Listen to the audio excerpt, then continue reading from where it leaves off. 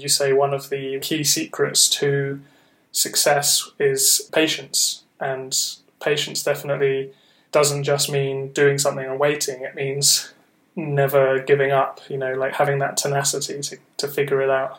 Yeah, it can look like stubbornness from the outside sometimes, but... Hey, what's going on? This is The Doug Show, and welcome to part 2 of the Keyword Golden Ratio.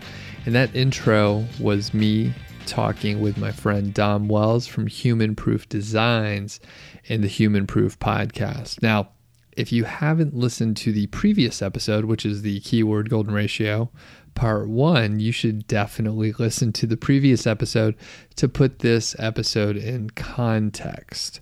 So I have to thank my friend Dom for letting me rebroadcast this baby. He interviewed me a while back and we did a 2-part series. First part was primarily around the KGR, as we call the Keyword Golden Ratio for short, and sort of the details around the formula, finding keywords and that sort of thing. This episode, part 2, is mainly around executing after you found all these keywords. So we talk about content. We talk about my team of hiring, freelance writers, how I do that. And by the way, you can get all the templates that I use for hiring people, actually writing the content, the materials and information that I provide to the freelancers so they know, what I need them to do. So you can get a hold of all that if you go to nichesiteproject.com. There's a green button. Click it. Enter your name and email address, and then I'll send you an email with a link to all the good stuff that we're talking about. So I'm going to send it over to Dom here in a second. But quick note, there is not going to be a Q&A section at the end of this episode. It will be the next episode because there were so many questions. So let's send it to the interview. Yeah, Doug, what's like the first thing you do when you've got this data, or what are you considering as you're researching the actual keywords in terms of turning them into content? Okay, good question. I have a small team of writers that I sort of work with like on an ad hoc basis, but let's just sort of consider it for like an individual. And then maybe we could talk about the team like later, since it does add a little more complexity. So on the most basic level, what we have at this point is a list of keywords, and they're usually, not just words, but they're actually phrases. Like the example we've been working with, through the last episode was best water bottles for yoga. So we could sort of, think about that. Maybe there's several iterations, best water bottles for, hot yoga. And, I don't do yoga, so maybe I shouldn't have used that example, but we'll just keep going with it. So essentially we have a list of keywords. And at that point, I'll just give you some like raw specs on what I'm sort of looking for. So I have a template and we'll also assume that these are affiliate, sort of review-based, non-informational posts. So these are affiliate-based reviews. So essentially I have like a template, I call it the perfect Amazon review format. And, we can share that in the show notes and you could get that for free, and sort of, a short guide that I use to help write that. And it's really sort of modular. It's pretty easy to write these types of reviews. And I will write a 600 to 1,000 word post for each of the keywords. So let's say we found 10 keywords. That output will be 10 articles. So any questions so far, Doc? Yeah, I guess, it all makes sense. But if you found keywords which were particularly similar, like let's go with your yoga example. I'm just as ignorant as you are about yoga, but if you found like best water bottle for yoga, or best yoga pants for men, best yoga pants for women, for example, sure, would you group the kind of for men and the for women keywords together, or would that still be 2 separate articles? Okay, awesome question. This is sort of counterintuitive, but I don't group them. So I'll publish them separately. And we could talk about the consequences of that in a second and what to do about it, but I publish them separately. So like I said, 10 keywords, you get 10 different articles as the output. Okay. That certainly makes it easier. Yeah. And actually, because I know some of the questions that you might ask, so I'll tell you about what might happen, and then you could ask questions as we go. Yeah, Sound good? Let's do it. All right. So, Dom, you're probably thinking to yourself, what about keyword cannibalization? And if you're not familiar with the term, that means like you're sort of taking search results from your own site, right? So your example is yoga pants for men and yoga pants for women. Let's say for some reason that the yoga pants for men article is ranking for both of the search terms yoga pants for women and the search term yoga pants for men. So a little wordy, but essentially the wrong page is ranking, right? So that is a real risk, and it can happen. And actually it does happen. It happens some percentage of the time. It's less than you would think, but more than you would hope. So what you do, right, or what I do is I'll publish the articles all separately. So 10 articles are out there, and then I'll wait. I'll wait for like a month or 6 weeks and see what Google does. And if, for example, my men's article is ranking for terms that I don't want it to rank for, maybe I'll go and adjust some of the headings, the subheadings, so the H2 and H3 content on the article that is not ranking to maybe make it a little bit stronger as far as the keyword that I'm trying to rank it for. Maybe I'll add some interlinks within the site using anchor text that can help it rank for the term in which I hope it to rank for, and see what happens. I'll go to the Google Search Console, fetch that particular page to, re-index it, and then wait another, week or 2 weeks. I'm not in a rush in any case here, and see what Google does. At the end of the day, right, it still may be the case that Google is ranking the page that you are not trying to ranking a term for which a page that I think I'm talking myself in circles here, Don, but the thing is Google is still ranking the wrong page. So what you can do, actually, before I go on, do you want to clarify that at all since I talked myself into a circle? Yeah, I mean, it's very clear for me because I've had these experiences as well. I'll give another example which might help explain it to anyone who's listening and scratching their head. So I had a website which was about darts, and one post targeted best soft tip darts and one post targeted best steel tip darts. And to me, it made sense to do them as separate posts. But what happened was best soft tip darts ranked page 1 for the search term best soft tip darts, and it also ranked page 1 for the search term best steel tip darts. And this was very frustrating because, first of all, it only ranked like position 9, and it wasn't going to rank higher because it wasn't quite optimized for steel tip. It was optimized for soft tip. And in fact, it was a miracle it got that high in the first place. And so it wasn't going to get any higher. And also, it probably wasn't going to convert because if anyone clicked on that article, they'd be like, but this is about soft tips. I wanted steel tips. So yeah, it's quite a frustrating thing. And I've seen it happen quite a few times. And I've done some of those things you mentioned. Like I try to go through that soft tip article and think, where is the word steel in this article? Like, I've got to remove this word. And then I might do some more internal linking to the steel tip one. I might make the steel tip one more optimized, maybe add 500 words to it.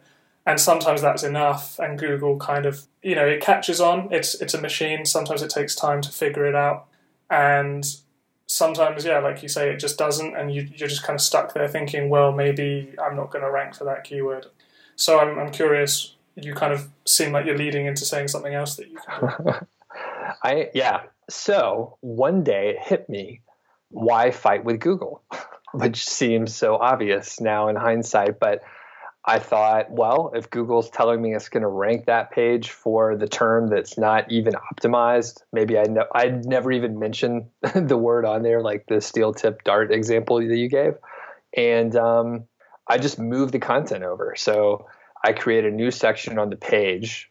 So in your example, I would have moved the steel tip content over to the soft tip content, create a new section in there, maybe add a new intro so that people know that they're in the right place and they can skip ahead to, the section that they're interested in.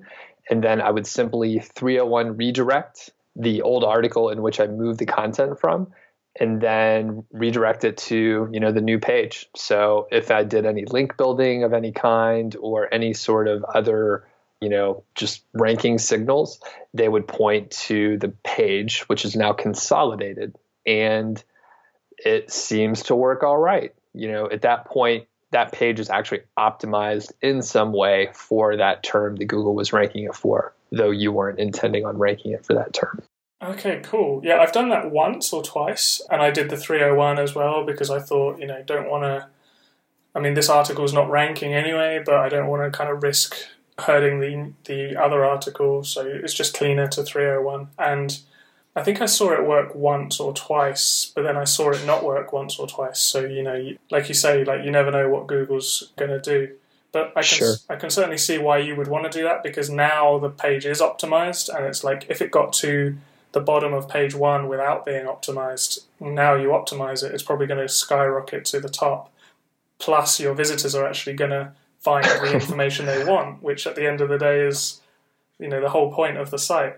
Yep. So why then, I can probably tell what the answer is going to be, but for the benefit of the audience, why would you then not just put those two articles as one article from the very beginning?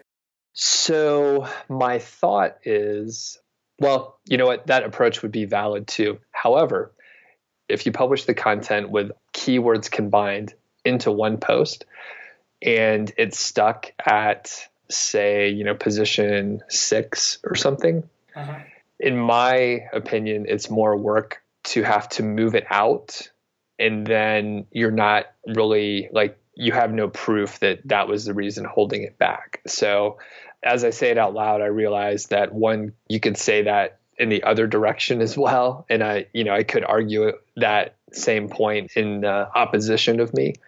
But, for this exercise of, KGR content, it worked pretty well. And then once I moved the content over, after I tried to re-optimize, the post that wasn't ranking as well as it should have, I move it over and then 301 redirect it, and then I don't worry about it anymore. Okay, yeah. I guess you never know when Google's going to do this. So if you start out with all your content, all your keywords on separate articles, you're kind of diversifying a bit more and increasing your chances as well. Like if you have all 10 keywords on one article and for whatever reason Google doesn't like that article, then that's 10 keywords you might not rank for. But if you spread it out, then you only need to be successful with 50%, and that's 5 keywords that you're ranking for. So yes, there's that element as well. Yes. And to be fair, I have not actually tried it the other way where you sort of group the content together. And I'm involved in some other sites as well, and they have that sort of content model where it's super long content. And typically for me, those are going to be the keywords that have those larger search volumes. So, I definitely have a spread of content in these particular, KGR content. These are the shorter versions, and, I'm splitting them up. It's very granular overall. Yeah, so that's an interesting point as well. I guess it depends on what kind of keyword you're doing. Like if you're targeting a 4,000 word monthly search keyword and you're going to write this 5,000 word post because you really want to, make it this kind of pillar content on your website, maybe with that one it would make sense to put all the other iterations and kind of LSI keywords all on the same article. But when you're doing these kind of low-hanging fruit KGR keywords, it makes sense to kind of just, it's like you're throwing the seeds and seeing what's growing. So I can follow the logic into doing it that way. I think it's a lot easier to organize your thoughts as well. Sometimes I've done keyword research and I've found 50 keywords, and I think these could all quite conceivably be 50 posts, but they could also be 20 posts, or they could also be 1 post, or they could also be 3 posts. And I spent 3 hours thinking, okay, I'm going to make these ones 1 post, and then wait, where does that one fit into it? And right. I think you kind of get this paralysis by analysis thing, where you're just so uncertain about the best way to organize it. And you never know until you actually publish the content anyway. So I like the idea of just get the keywords and turn them all into posts. Yep. And for me, the way I sort of built my ad hoc team, they're all freelancers. I don't have anyone on staff full time or anything like that.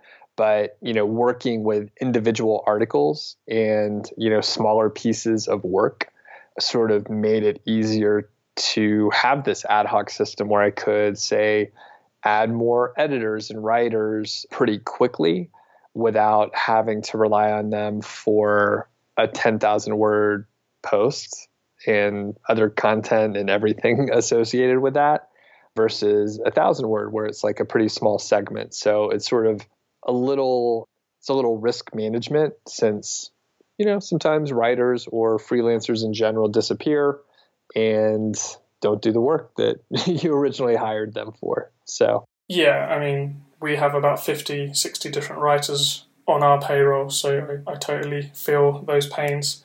And it's definitely a lot easier to find people that can write 600 words, decent content, than it is to find someone who can write 4,000 word keystone. Yep. So that's kind of a good point as well, in that maybe you don't have to do things the best way, and maybe there isn't even a best way to do it on Google. But as long as you're actually able to do it, then you're going to get results. Your results speak for themselves. Maybe how you did it isn't the best way to do it, but if your site earned you 15,000, then you can, you get the right to say you don't care. Right. Thanks. Yeah. I think that's a key point, right? So I sort of, organized this in the way that was easiest for me. But, if you're looking at this and you think Doug's an idiot for doing certain things a certain way, definitely test it, try it how it makes the most sense to you.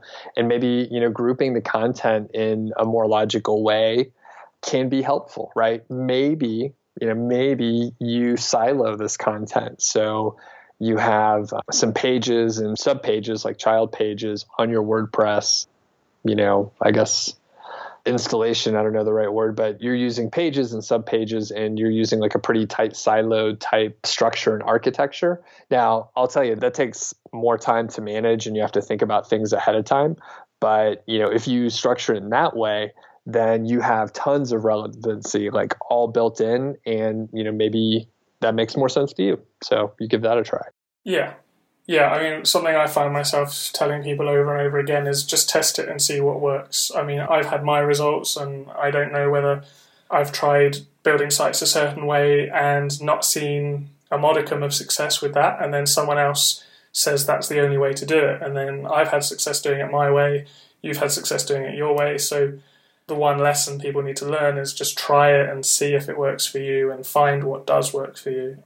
And I think even in your article that we mentioned, you say one of the key secrets to success is patience. And patience definitely doesn't just mean doing something and waiting. It means never giving up, having that tenacity to figure it out.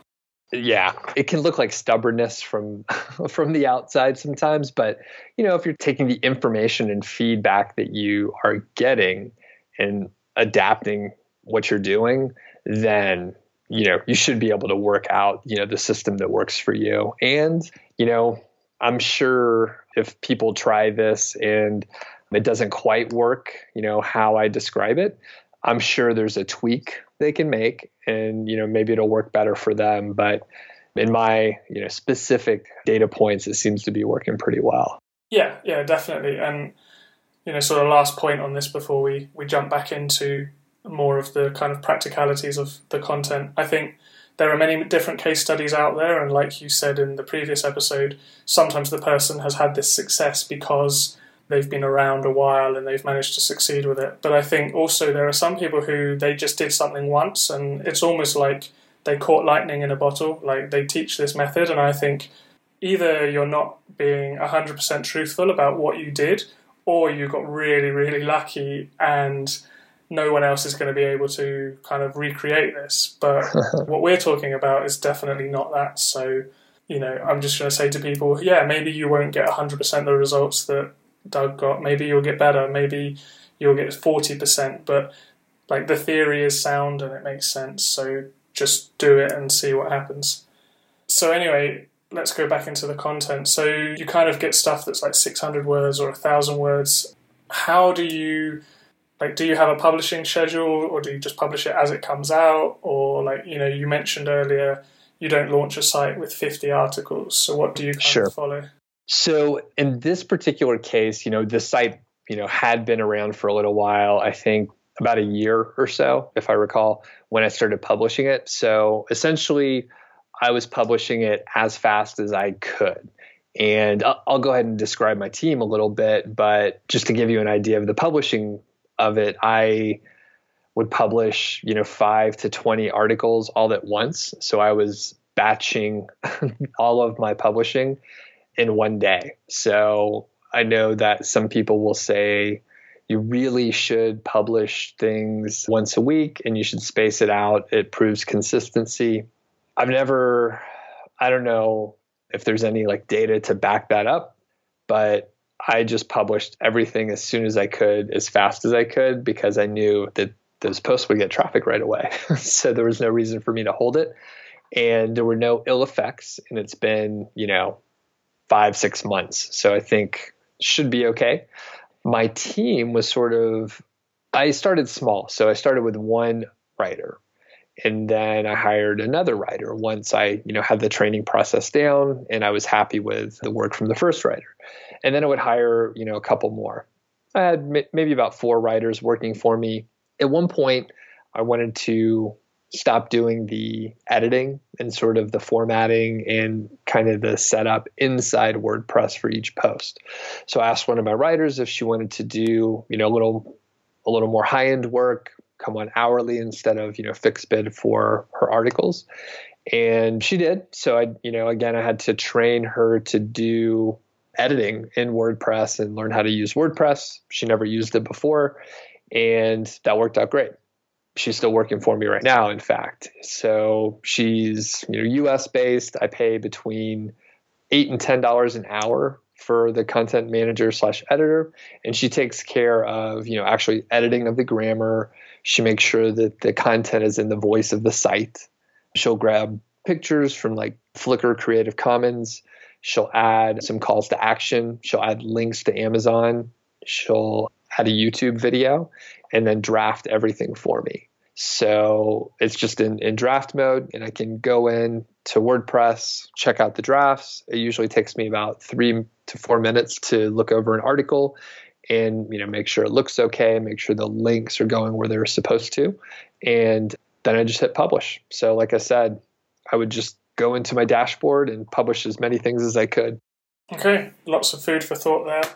Yeah, I mean, I've heard that too, about it's better to be consistent and, it's better to publish 3 posts a week for 6 weeks than it is to publish everything all at once and then do nothing for 5 weeks. And it makes sense, but I've never seen any evidence of that. Maybe it used to be the case, or maybe it only works better with a new site or with an established site. I don't know, but I'm the same as you. I'll just publish them as soon as they're ready because I hate logging into WordPress and publishing them. So I'll be like, okay, let's just get this over with. Yeah. And also, because Google's going to find some posts after an hour and it's going to find some posts after a week. And they're all going to take different times to kind of marinate in Google. So, just start the clock as soon as you can. Just thinking about it, I wonder if that's sort of an artifact from, people giving advice about starting a blog where, really it's important to be consistent and not give up. And then it's important to, sort of commit to publish once per week or something. But you and I are building, at least in this case, we're building affiliate sites to do a specific thing. And, that sort of consistency doesn't matter. So I wonder if it's just an artifact of advice to bloggers. Yeah, it could be, or it could be from the days before there was more of a notable sandbox. Right. It could be from the days when authorship was a thing, So it's sound advice, so I'm not going to kind of destroy it too much, but I feel like it maybe actually isn't 100% applicable to this kind of website. Yep. So something you touched upon then, you have someone edit your content and everything. So I assume, do you worry too much about making everything look pretty and amazing with like Thrive themes or anything? Or is it just not this type of content, you just want it to be well formatted and have links and then let it do its thing? Yeah, well formatted. And, there are, calls to action, hey, check out this specific item on Amazon. But, I I don't have a flair for design or anything like that, but the site looks clean. And, that's kind of my approach these days, is less is more. You just want to, let the user and visitor be able to read the content. As far as like making it pretty and using, Thrive or other sort of visual editors, I don't do that. It would take more time, but I don't know that it would actually bring more revenue in. The ultimate goal, of course. Now, that said, I haven't done, CRO, the conversion rate optimization, and I'm just starting to learn about that actually for niche sites. And I mean, when it comes down to it, you would have to do like A/B testing and check if, a pretty format actually boosts conversions or not. A lot of times, things that you would test in an A/B test don't actually change much, and other things do, and you just never know which one it is. So overall, I'm not doing anything fancy. It's pretty much straight up, WordPress post. The other thing with like Thrive is I feel I use Thrive especially for like sales pages and stuff, but it slows down my pages. So I've definitely ripped it off of pages, because after I check the load time and then remove Thrive Content Builder from, a particular page and then check the load time, it was so dramatic that I started taking Thrive off everywhere except where I have to have. Yeah, that's interesting. I found that Thrive, it's an amazing plugin, but it is quite bloated in some ways. Like the fact that you have to upload the plugin via FTP a lot of the time, or cPanel. Yeah. But actually, if all the images inside Thrive were optimized, the file size would only be about 8 megabytes. Because we optimized it once, because my web developer got so frustrated with having to do it every time, he just optimized it. But then, of course, Thrive updated the plugin like a week later. So my kind of philosophy with using Thrive is I'm not going to mess around with stuff like that until the article's ranking and maybe it's in position 1 or it's getting a lot of traffic, and I'm thinking, let me see if I can do CRO. But I'm certainly not going to do that in the beginning.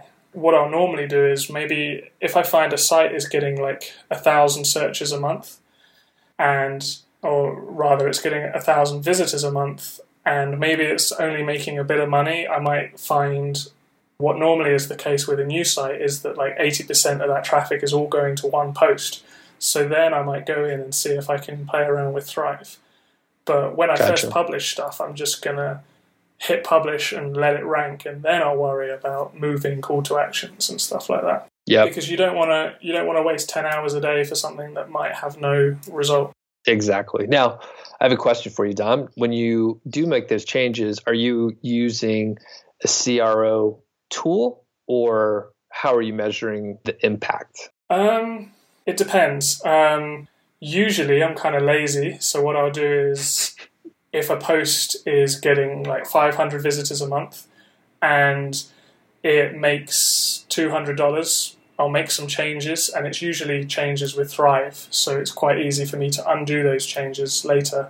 And if the next month it makes more money, then I'll consider it success. But if it only makes $10 more, who knows? Or if it only makes $10 less, who knows? Because, stuff fluctuates. Yep. Usually if I'm testing a specific post, then I will give that post its own tracking ID in Amazon so that I can see, like, I know exactly which page made which sales. Right. But I found with my shaving site, by just changing 3 pages, I went from $50 a month to $500 a month almost overnight, and it only took me about 2 hours. Really? Yeah, because I basically made some boxes, like some fancy call to action boxes, and then I just copied those boxes to other pages, because you can save templates in Thrive. Gotcha. but I've done the same thing with another site and not seen any improvement. So that's why I think, all right, well, I'm going to wait, and once I get to a point where I think this site is in a position where I want to try and do CRO, then I'll do it, because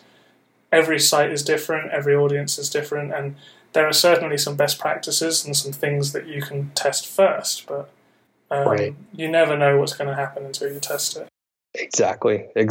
And I don't want to digress too much, but I'm working on another project, actually an even, I guess, more profitable site. And, there's actually less content on that site, but it's more profitable because of the keywords in the niche. But, there's enough traffic on the site where, making the tweaks that you're talking about and actually, pulling out a CRO tool that can do A/B tests where we get, incremental, 1%, maybe the $10 you mentioned was significant in one direction or another. And then, you get the compound effect of like these 1% increases.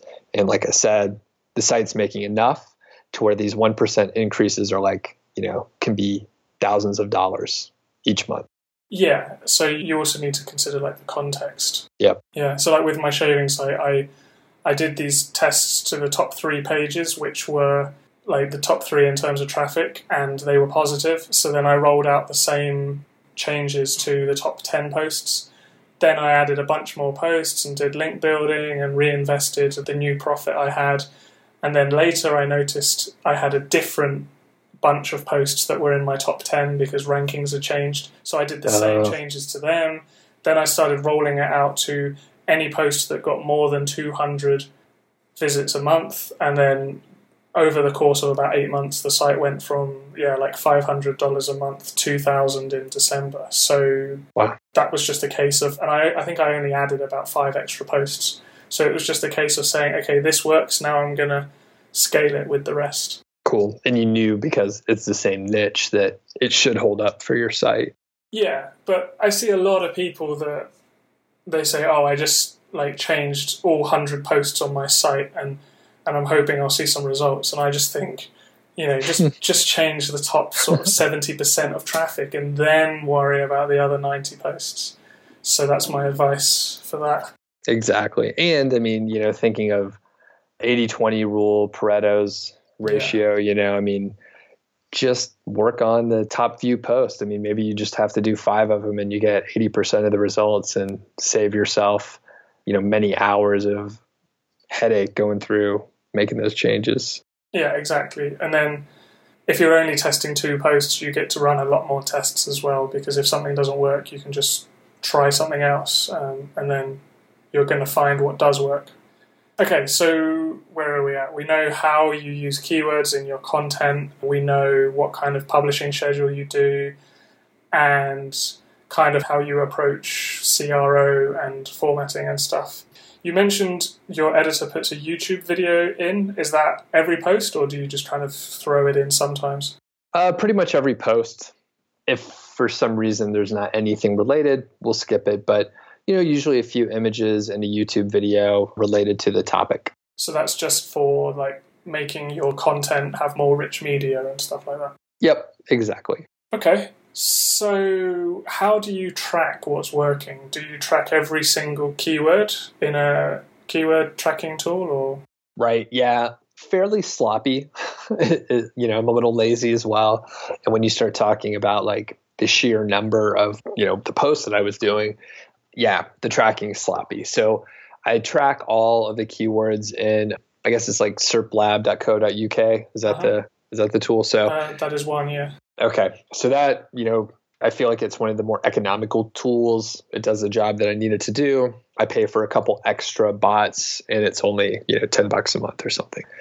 So I can track hundreds of keywords and it's no problem. So I'll, take a look and, at this point I can just see like little fluctuations, sometimes a particular page or term will go up or down just a bit.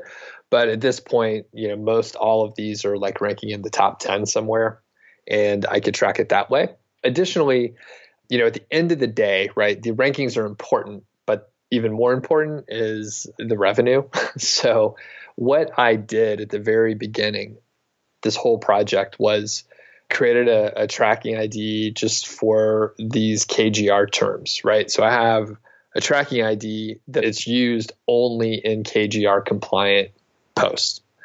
That way, I could easily see that I'd have to do some math, but it's roughly like 40% of the revenue is from KGR posts with no backlinks to them. And then about 60% is, sort of like the bigger, more competitive keywords.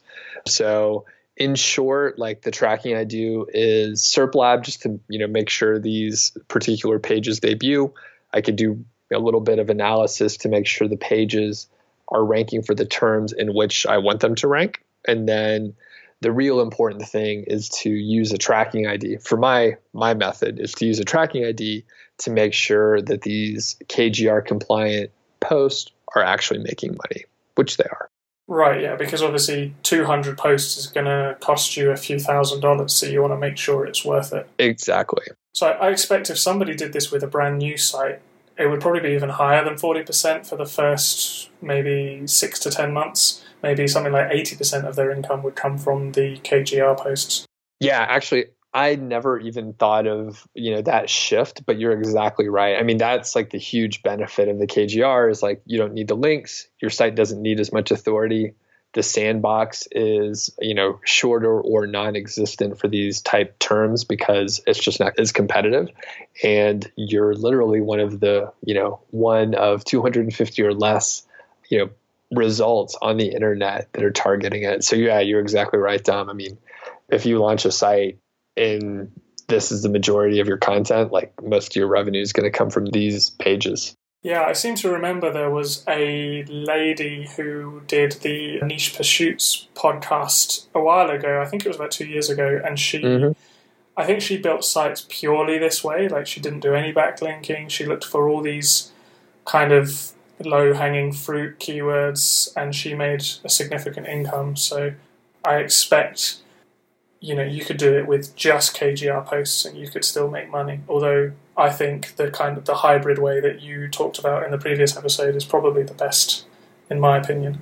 It does. Well, thanks. I think it's the best too, but I guess it gives you the most flexibility, right? So you have room to grow over time if you want to. Some people are going to be happy with a site that makes, $500 a month and they can do it with, no link building essentially. And then, they don't have to do much. If it's not a competitive set of keywords, then, that should hold true moving into the future and it should remain non-competitive or it'll be very gradual.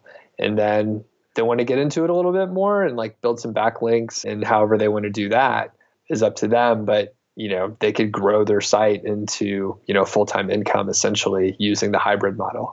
So that gives me another question. There are some niches where obviously they're so competitive that you're not really going to be able to target the more kind of traditional keywords. Like, for example, let's say drones or something like virtual reality headsets. That's probably, I haven't done keyword research for them, but I know how popular they are, that right. I probably wouldn't try to rank for best drones or something like that.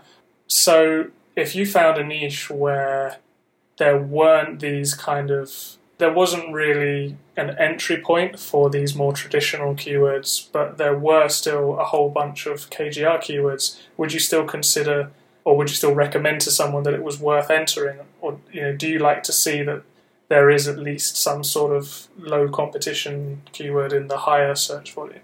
Sure. That interesting question. I would probably advise them to stay away. So, it depends on their level of experience, but, imagining sort of a beginner, I would probably say, just stay out of the competitive stuff because it's only a matter of time before the high competition or your competition for those highly competitive niches, they're going to come around and they're going to start publishing like content that will rank for KGR type terms. And they'll have so much authority that there's not much that you can do with it. But I try to stay away from like highly competitive just niches in general. Yeah, that's a good point. And I guess there's always another niche that's less competitive. So why fall in love with a competitive niche when you can find something else? Right. The only, maybe exception is if someone is really passionate about the topic, and, that would serve as an unfair advantage in some ways.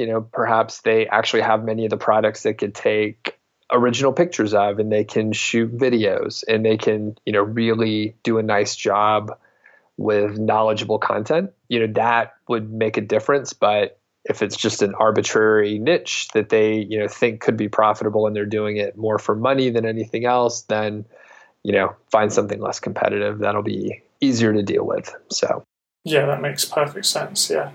So like when you're just doing a kind of affiliate site, like an Amazon site, and you maybe want to have 3 or 4 sites, and you don't care so much about the niche, and you're not producing the content yourself, it makes sense to stay away from these big authority niches.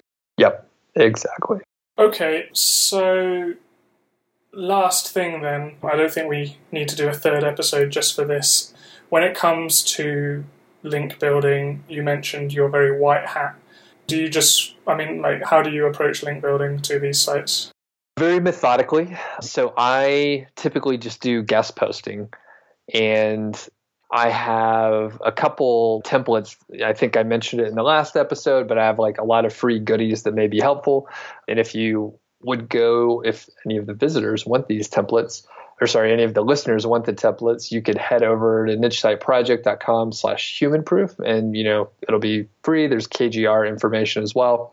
And essentially, I sort of break down the process into sort of warming up the leads in this case, and then, emailing people, bloggers in this case, to, ask for a guest post. So it's pretty straightforward, nothing really magical other than, getting down in the weeds. And the way I make contact first is typically, comment on someone's blog maybe a couple times, so they actually remember that, I contacted them and like read their blog. And that's really important. If you want to get a high percentage of, responses back, it's much easier to do if they kind of know your name already. Another trick that I use is, you sign up for their email list. And if you do that, you could actually reply back to one of the emails, and, people often are going to reply back to that, even if you're asking them for something. But, it's just an approach where you build a relationship with the blogger. So that works really well. And then, doing the guest post, I utilize the same sort of writing team where I can have people write the guest post for me, and then I put in links to whatever I'm trying to rank. Yeah, so pretty straightforward, nothing unusual. Yeah, so do you usually try and link to just the homepage, or do you try and link to some of your bigger money pages? What kind of anchor text are you thinking about? Sure. I almost never link to the homepage. I link to the specific articles that I'm trying to rank. And typically I'll use like partial match and sort of long phrase anchor text in general. And, more or less, if it's a really good site, I may use exact match anchor text and, see how it plays out. But I'm fairly conservative on the anchor text, and it'll be keyword rich, but, usually a long phrase. Yeah, I was just interested to get your opinion, but that's pretty much exactly how I approach guest posting. And when I teach my customers how to do guest posting, I teach them like those same 2 techniques. Like I'll say, comment on their blogs. You can even use a spreadsheet to track who you've commented on and whether they replied to your comment, and then reach out for a guest post. And I even said, you can sign up and reply to their email. That's exactly how I kind of did outreach with Human Proof Designs, actually. All of us internet marketers, most of us have this Ask Me Anything email that we send out as an autoresponder. And so I just replied to that on various different ones. I probably replied to yours. And some people didn't reply. Some people replied and it never went anywhere. And some people, I became really good friends with them. Stuart Walker from Niche Hacks, for example, we exchanged a lot of emails, and he sent me a ton of traffic over the years, and it was all because I replied to his Ask Me Anything email. So that is definitely something that I teach too. So that's really cool. And yeah, when it comes to anchor text, I usually try and squeeze a link to the homepage and a link to an inner page in a guest post. Some people might say you can only link to your homepage, but yeah, when it comes to anchor text, I try and avoid exact match for guest posts, because if I'm guest posting, I want to keep it as white hat as possible, and I think using an exact match in a guest post is bordering on grey hat anyway. So but basically what you described is exactly what I do as well. Yep. And, sometimes generic anchor text is appropriate too, where, check out this post, that sort of thing. Yeah. It just, that's what real bloggers do. So sometimes, you vary it up depending on how big the campaign is and that sort of thing. Yeah. Even if I'm doing something more like grey hat, like Web 2.0s or sometimes PBNs or something, I'll still not use exact match, because I think Penguin's much more likely to penalize you for over-optimizing quality links than it is for under-optimizing spammy links, if you know what I mean. Yep. And, it's, I guess one other thing to add around like guest posting is you should look for, different footprints to find blogs to guest post on than what a lot of people mention. So if you go to the big guides on like QuickSprout or Backlinko, for example, they will tell you and advise you to look for Write for Us or contributor type pages. Mm-hmm. But I never do that. I usually find like those are pretty crowded channels. Sometimes the sites aren't that great because they, have so many people contributing that, are doing link building. So I usually go to, a less crowded channel. So I'll literally just try and find blogs that are, in the niche in general or sort of like a related niche and go from there. So, if you're looking at the yoga example, maybe you go to fitness blogs to build relationships there versus trying to find something where there's tons of people trying to guest post, lots of, internet marketers trying to get backlinks and searching for Write for Us pages. Those are just so crowded. And, those most of the time I find those are not as high quality as, a blogger that maybe they never allow guest post on their site, but, you can be the person, after building a relationship and proving that you're a good writer, that, you'll be able to guest post on their site. And I've literally had that happen before. Yeah, that's true. I didn't allow guest posts on my site until I allowed my first guest post. So, and the person who asked to guest post, I don't even know who they were, but like it just came from relationship building. And I probably said, hey, why don't you guest post for me? And I don't think I've ever written a guest post for many sites that have a Write for Us category, because it's just all done from, like you say, being in the weeds and in the trenches and just building relationships with your niche. Have you had much success with outsourcing the actual relationship building aspect? A little bit, not on a large scale. So, at one point I had a guest posting service where I would, do this for clients. Yeah. And what happened, this is a little, inside baseball, like what happened essentially is working on multiple campaigns becomes pretty complicated. So I wore out my team just to be, transparent, but essentially, it was too much and it was a little hard once they start trying to work on 3 or 4 campaigns. It's a lot of emails going out and it's something that I haven't quite mastered yet. However, I am looking to do that. I'm actually working on another case study with the goal of changing a gray hat site that uses PBNs over to a white hat site, all the while, increasing earnings and hopefully selling it for over $500,000. So it's a huge project.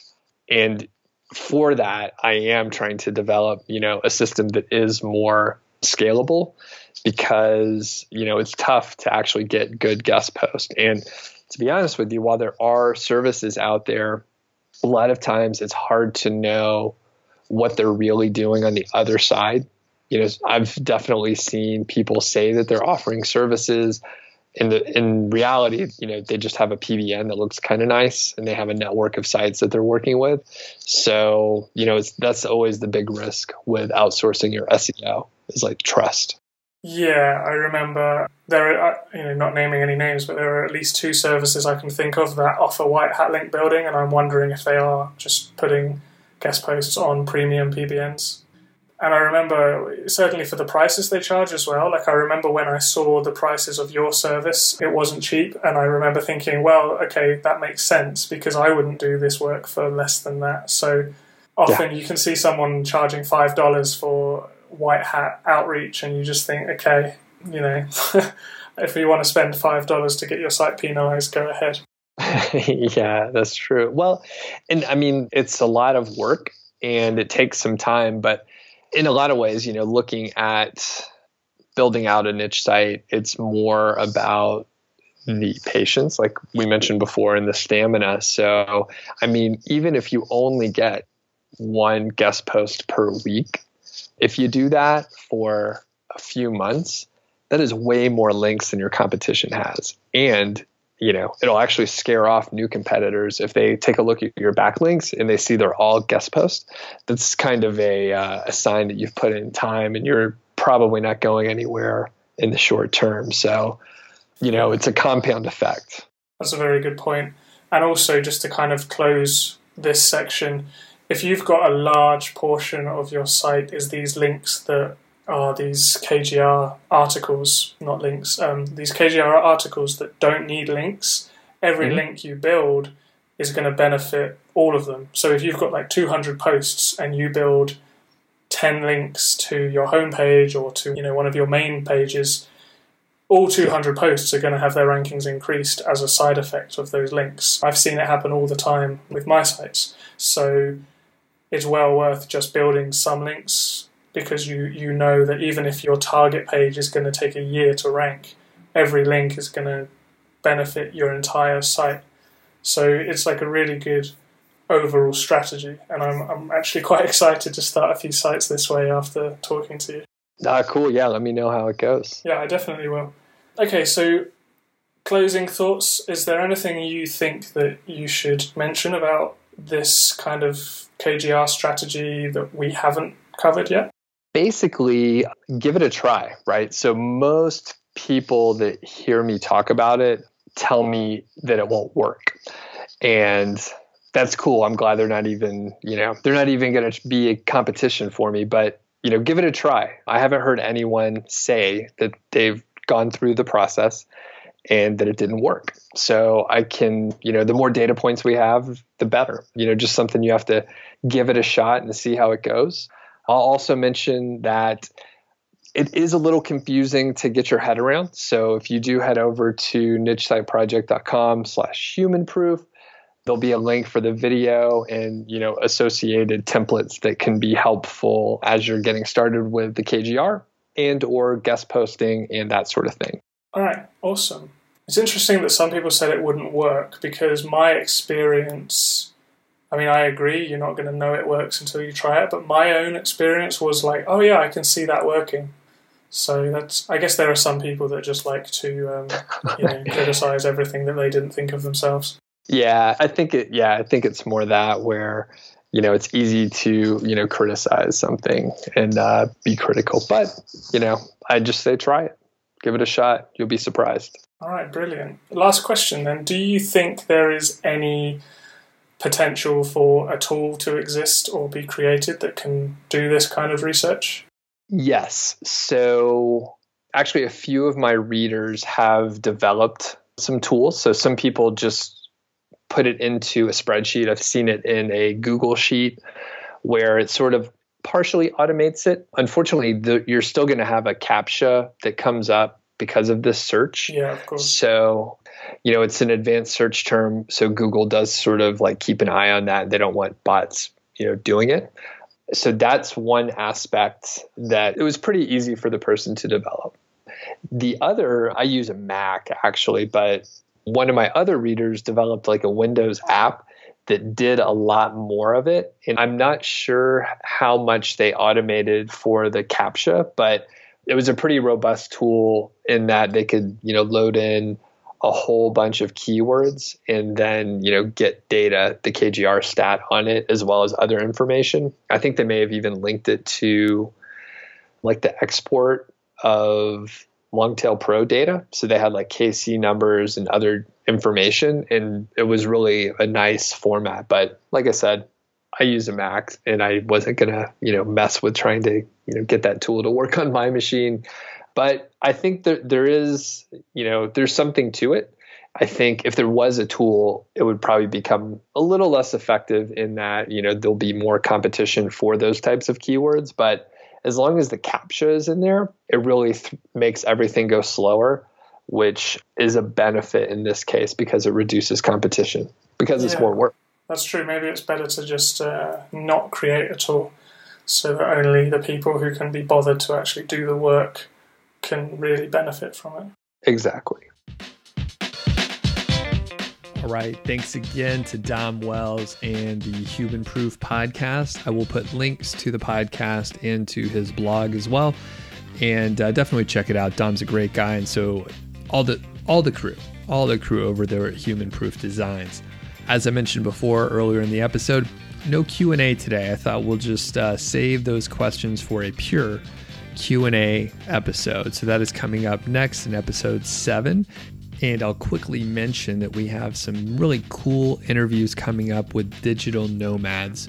There's a very interesting intersection between like digital nomads, affiliate marketers, and I guess people that don't like their job, which is most people, especially if you have a corporate job and you're thinking, hey, I want to travel more. It's one of those like super common things that people want to do. They generally want to travel more, see the world, and that sort of thing. And the digital nomad, I guess, movement really embodies that desire. So if you're interested in that sort of stuff, you definitely wanted to subscribe and keep an eye out for that. If this was your first episode, awesome. Glad to have you. Please do subscribe, and it would be awesome if you took a few minutes to rate and review on iTunes or whatever you're using to listen to this podcast. It would be fantastic. Really appreciate it. They tell me that it really helps. You know what? I don't know what it helps with, some kind of rankings or something like that on iTunes, but you know what? I have no clue. But it helps other people see that you enjoy the podcast. And if you do, I would appreciate it if you left a review.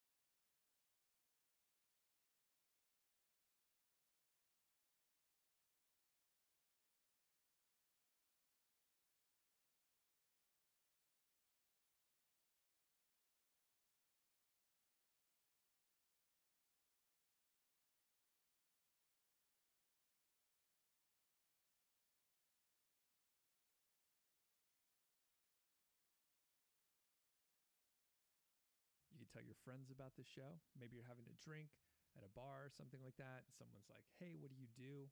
And then you try to explain it and they don't know what you're talking about. You can send them to my podcast. That would be fantastic. Or maybe you have some childhood friends you haven't talked to in a while. You're stalking maybe an ex on Facebook or something like that. Let her know. Let him know about this Doug Show. Really appreciate it, and we'll catch you next time.